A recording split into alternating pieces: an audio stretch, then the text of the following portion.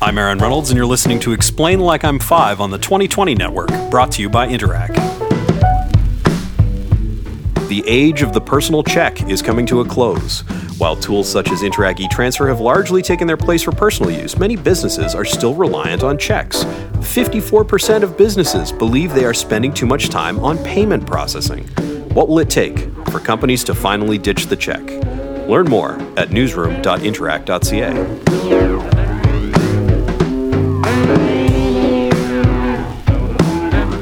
I like to think that I'm an intelligent guy, but I know way more about the starting lineup of the 1989 Toronto Blue Jays than I do about our members of parliament. And that's kind of a problem. So on this show, I'm inviting really smart people into the studio to explain stuff to me like I'm 5. Today I'm talking to Helaina Gaspard, the Director of Governance and Institutions at the Institute of Fiscal Studies and Democracy at the University of Ottawa. Helaina, thanks for joining us today.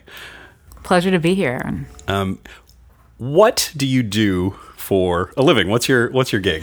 So I have a job that I think is a lot of fun, partially because I got to make it up. But I actually work in politics and money, and so what that means is I oftentimes use money as a lens for analysis to solve a problem, or I use money as a tool to find a solution to a policy problem.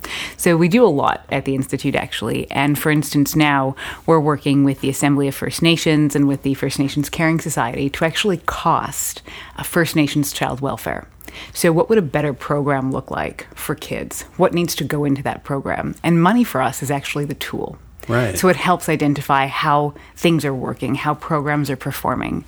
But money, too, is just so closely connected to democracy, and we forget that oftentimes. Right. So the other part of what I do tends to be a little bit more international focused, and we get to do things like work with established countries or developing countries and work with them to set up or to refine their institutions.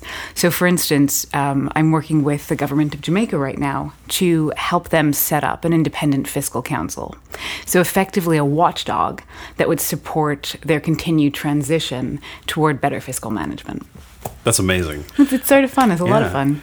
So that also means that you are the perfect person to explain to me what I need explained today. So I know what happens when I go to buy something in a store and I use a debit card, money comes out of my bank account to pay for it. And I know what happens if I use a credit card. I am borrowing that money from another institution. I've promised to pay them back within a certain amount of time. Otherwise, I pay a penalty on it. But how does our government buy things? Because they don't have or do they? Do they have a debit card with a bank that they go out and just use? So I think this is such a great question, because it's one of those things that I'm going to guess a lot of us really don't think about. No. Right? We interact with the federal government, with provincial government, with municipal government virtually every day, multiple times a day. But we don't really think about how they do things. And so when it comes to money, at least federally, Canada has this pot of money called the Consolidated Revenue Fund. Okay. We call it the CRF. So the CRF is this big pot. Any money in Canada for the federal government that is either a revenue or expenditure, so any money that goes into the pot or out of the pot, sits within the CRF. That's like their big pool of money that they can draw down from, or the big pot to which they add money when they get revenues. So everything sort of starts there. So in order for the government to really do anything with money, they have to have a plan. And they have to actually take that plan to Parliament. Okay. And this is something I think everybody forgets. One of the principal reasons Parliament exists is actually to approve or reject executive plans for spending. So back in 1215, right, King John was spending tons of money, was, extorting money from people, was going to war all over the place. And this group of barons were really angry with him. Because he was, okay. Exactly, because he was spending their money. And so they said, look, either we are going to get rid of you, or you're going to have to start taking advice, and we're going to start monitoring what you do. So instead of getting his head chopped off, he signs the Magna Carta in 1215. Okay. Which is this long document with a list of things that he's going to do. And one of those elements on the list is actually letting the barons know when he's going to spend money and seeking some sort of general consensus, some sort of general approval before he goes out and raises more money to do whatever he wants to do with it. And so in today's terms, that practice essentially evolved into the parliaments that we have today. And that's why legislators, whether it's a Congress or whether it's a parliament, the fundamental role of these legislatures is to say, okay, executive branch, you can now spend public money, or no, executive branch, you can't spend money on that. Okay. And so that does lead into kind of the next question. You know, when I wanted to buy a house that cost more than the amount of money that I had in the bank, I took out a mortgage on the house. And that was a process, you know, that had a lot of parts to it. But what does that look like for a country? Like, do we take a mortgage out on the country? Do we take a mortgage out on a national park? Like, it's actually a fair analogy, right? So once a year, there's the big circus in Ottawa that is budget day, right? Yeah. All of the journalists, all of the wonky, like the policy wonks, government, everybody's really excited because on that day, the Minister of Finance, the government, with the government behind them, is going to table their plan for the upcoming year. That budget plan talks about how they understand the state of the economy, talks about how they understand the spending, how they understand the current fiscal state of the country and any spending plans that they're going to engage. Okay. Right? So they present this plan. It has all of these pieces to it. The good stuff is actually at the back of the budget, right? The tables, the charts that no one reads. It's not the narrative part. It's all the stuff at the back that just look like a bunch of numbers. And so they also tell us, you know, how are our debt levels? You know, what are we paying on national debt? You know, how much do we anticipate spending on programs this year? What do we think the economy is going to look like? Is the economy, do we think, will grow, or do we think it's going to shrink, right? So it's all of these assumptions that underlie what they're going to do. And so when the government then presents that plan, that becomes the blueprint. We get to see where their priorities are. We get to see if they are going to raise taxes, if they're going to cut taxes. And very much to your point, we get to understand whether or not the revenues they have collected or anticipate collecting during the year will be sufficient to cover their expenditures. Right. Okay. Yeah. So that's that first indicator about a deficit. And at the end of the day, all a deficit really is your expenses subtracted from your revenues. Mm-hmm. The same way you or I would do it for our households, the government does it at a much broader scale and in a much bigger way for the country. And so if the government has enough money or chooses not to spend more than the revenue it has, you effectively have a budgetary balance, right? Where the money in equals money out, or you might even have a surplus if you decide you're going to spend less, or you have a windfall for whatever that year. However, if a government decides that they want to spend more than they've made or that they anticipate making, just like you or I have to take out a mortgage to make a really big purchase, so do they. So instead of taking out a mortgage, they issue two basic instruments, right? They'll issue bonds or they'll issue treasury bills. And this is an opportunity for investors, for major wealth funds, for pension funds to effectively buy those Canadian debt instruments. And so by making that purchase, they're saying, okay, Canada, we're going to buy this from you, but we expect in return not only what we paid you for it, but then interest on top of that, right? And so that's effectively how Canada as a country raises money if it doesn't have enough. The difference between those two instruments is that when you're buying bonds, you tend to lock those in for certain terms, maybe a year, maybe there are 20 years, maybe there are 30 years, right? It just depends on the health or the state, you know, of the economy of that debt at the time, right? Whether or not that debt is perceived to be, you know, good debt, reliable debt. Right. You know, whether the country is perceived to be credible, reliable. Like, what's the credit rating of the country? Exactly. Yeah. So Canada has a credit rating. Countries all have credit ratings, the same way people have credit ratings. Okay. The difference is instead of, you know, let's say you inputting your information or giving your information to your bank or, you know, a rating agency and them, you know, spitting out a particular number for you, countries get rated by different rating agencies. So places like Standard & Poor, Moody's, Fitch, right? They go all over the world and they talk to people in these countries. They talk to economists and fiscal experts and they try to get a picture of what's happening on the ground. Okay. And it's their way of sort of saying, okay, okay, well, the government's saying this. What are other people saying about the state of the economy? Does this make sense? Is Canada a reliable place to do business? Can we have confidence in Canada's economy? Can we have confidence in, Canada's capacity to manage its finances? So Fitch actually was just at our institute last week trying to get a picture of, anticipated economic projections or fiscal projections. Okay. So it's sort of funny the way how granular some of these processes can be. And does Canada have a good credit rating? Oh, we are top notch. We have a AAA credit rating now. I mean, that was a different story. Back in the 90s, we were suffering or at risk of suffering a bit, but we're back at the top of the class now. All of this makes sense to me. The part of it that scares me a little bit is that if I think of my own budget, if I were continually spending more than I was bringing in, if I was, running a household deficit without a plan to eliminate that deficit, I would get myself into trouble at some point. How does that work for a country? Because we have a national debt. Right. Do you know how much it is? So, our national debt right now, I think for the first time in our history, is just about $1 trillion. That's a lot of money. So it's a lot of money. We have $1 trillion of debt. Our economy, the size of our economy, is roughly $2 trillion. Okay. So when we talk about that $1 trillion in debt, there are different ways we can calculate the value of that debt. There's the net debt calculation, which oftentimes is the calculation a government might use to report on the debt. Because when we use the net debt calculation, that means we take all of our gross liabilities, right?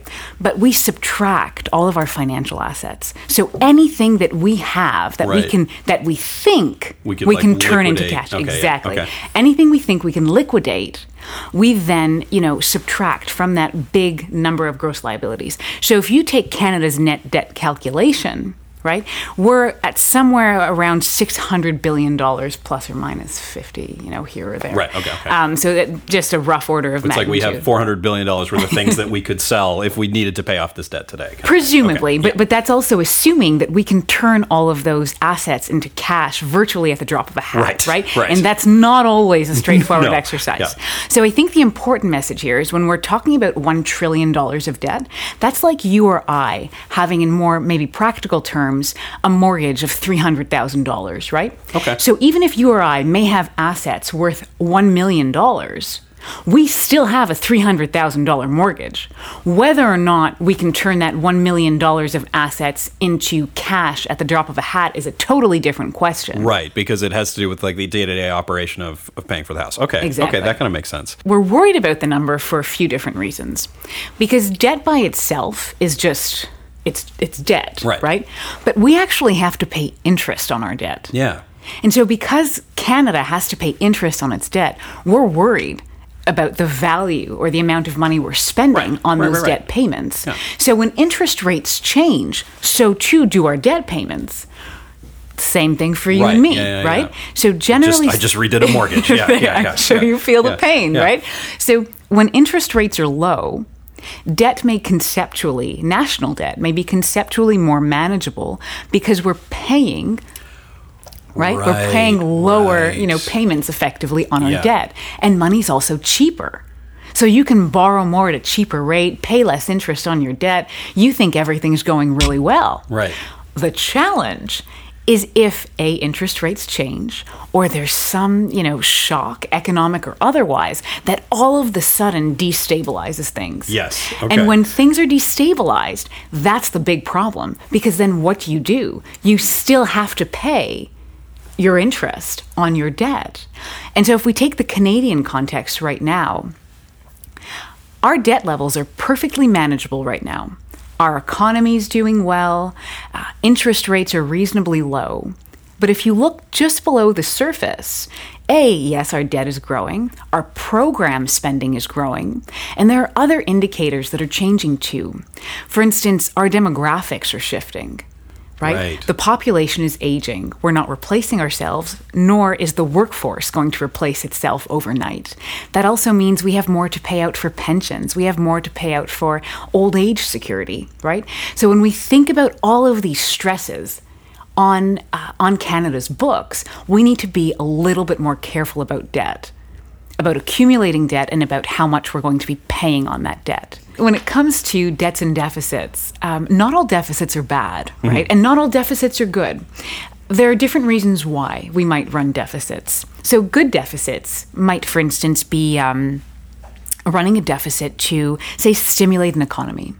If growth is lagging, government can use its big capacity to borrow and can help to grease the wheels a bit and to help stimulate demand, create demand. Think about after the 2008 financial crisis, when Prime Minister Harper's government at the time had a lot of stimulus planning going on. You remember all the blue signs that were everywhere. They were building roads, they were building arenas, they were building all kinds of things.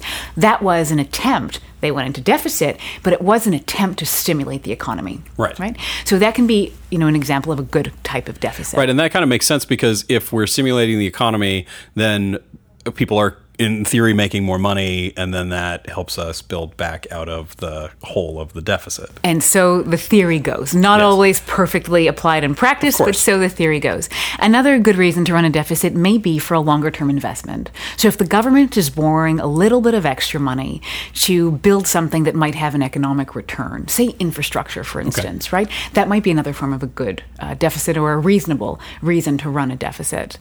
We want to be careful, though, of bad deficits, right? And bad deficits happen for a number of reasons.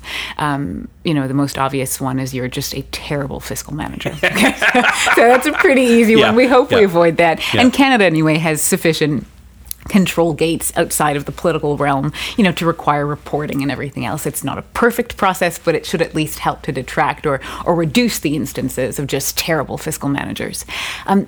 The other, or another example of a bad deficit is spending for spending's sake, right? Right. So are you just borrowing more money to spend without any real outcome or real result or perceived result, right? So take, for instance, the current Liberal government. Their promise during the election campaign was actually to run budgetary deficits. They were elected, right? Right. So they've been spending in a number of areas. Some of them, perfectly reasonable, making investments or supporting, development of different groups, of different initiatives. Perfectly reasonable. But there's a lot of spending that's happening too on something like the middle class, for instance. So we actually still don't know who the middle class is, right? We're not sure yet. We're not sure whether or not those spending choices or that increased deficit are having the right impacts, let's say on the fiscal or on the economic state of the country. Okay. And those are things that we want to be mindful of when we're running deficits. Right. And that's why we have a parliament. Yes, Parliament is the watchdog, right? They are there. They are the watchdogs of the public purse. So no money can be raised or spent without them. I have one last question. When I'm trying to manage my own personal finances, I often talk to my friend Chris because he's a lot smarter than me when it comes to money. Who does Canada talk to, or who does Canada want to model themselves after? Who's really good at this stuff? So I want to unpack what you mean by who's really good with money. Yes. Because I think it's worth taking a step back here. So there are three things a government generally does with money. And I know, we've mentioned bits and pieces in our conversation. The first is, can they balance the books over time, right? Right. Are they sound fiscal managers, or is spending out of control and they're just doing a terrible job of managing the country's finances? That's the first question. The second question is, are they aligning spending to their priorities? So if you come to power and you say you are going to support the middle class, you are going to bolster military spending, are you actually doing what you said or what you promised to do with money? So we can monitor that, we can track that. Right. And the third thing is, what results are you getting from your spending? So when we think about who spends money well, we actually want to think about it across those three dimensions. Okay. So it's not just a single thing. And so there are a lot of international examples of who does this well. And there's this survey called the Open Budget Survey that the International Budget Partnership runs every 2 years. Canada just participated for the first time last year, and it was our institute that completed the survey on behalf of Canada. And we got placed with all of the 100 plus countries that participated. And the results were interesting. So when it comes to transparency, right? Yeah. So how are you reporting? Are you reporting regularly? When you report, is the information useful? We sit at about a solid B- for that. Okay. When it comes to how we engage citizens in budgeting, right? Do we tell people what's going on? Do we get their opinions? The global average was 12 out of 100. Canada was at 39 out of 100. Okay. Right? Well, so we're doing better than everybody else, but we're meager all the way around. And then, lastly, when it comes to things like oversight, we got a passing grade, but then when you drill a little bit deeper and you look at legislative oversight, like, is our parliament actually equipped to do its job? Mm-hmm. Our results were abysmal. We were less than 30 out of 100. So that's a really important wake-up call, right? Okay, Just in terms of how we compare to other countries. So places like Sweden, like New Zealand, like Norway, like South Africa, they tend to do much better than we do on things like transparency, right? Okay. And is part of that size, like the size of the country? Well, I have to say we were just below the U.S. when it came to transparency too. Okay, yeah. So it's not necessarily about size, right? It's actually about practices and how you report, what you report, and the content of what you produce as a country and what you make available. It's also worth mentioning that some countries like the United Kingdom, New Zealand, and Australia have actually adopted legislation, fiscal charters, that are designed to help steer a government's financial management. And not to tell them how much they can or cannot spend, but it's designed to be a framework or a series of guideposts that would help to ensure that they're planning effectively, that they're accountable for decisions, right, and that they're regularly reporting. Okay. So in New Zealand, for instance, they have all of these principles in their charter, and it says you have to have debt at reasonable levels. You have to be mindful of future generations, and this is a really important one, especially for Canada today, right? If we're able to manage our debt now, think of the next generation. If something goes south, they're going to be the ones stuck with $1 trillion of debt. With $1 trillion of debt and all of the interest payments and all of the ramifications of that, right? So that's why sometimes these tools like fiscal charters can be helpful anchors, because they sort of help steer a government. They can't tell a government what to do. Right. It's not that severe of a piece of legislation, yeah, but they tend to be useful guideposts. And so those are the types of things that can be useful tools. And so when we're looking elsewhere, sometimes adopting some of these practices can help refine our own processes. We have some really good ones in Canada. Mm-hmm. We have good rules and good practices. And even this government can actually be commended for its work relative to debt. They passed a piece of legislation that now requires any government to go to Parliament with its debt plan. So not only do you have to go to Parliament for spending, but when you're incurring debt, you have to show Parliament how you anticipate, repaying that, what your assumptions are right, about the ramifications or the potential challenges are of incurring that debt. So that's actually a great practice and something that Canada should be really pleased with. Awesome.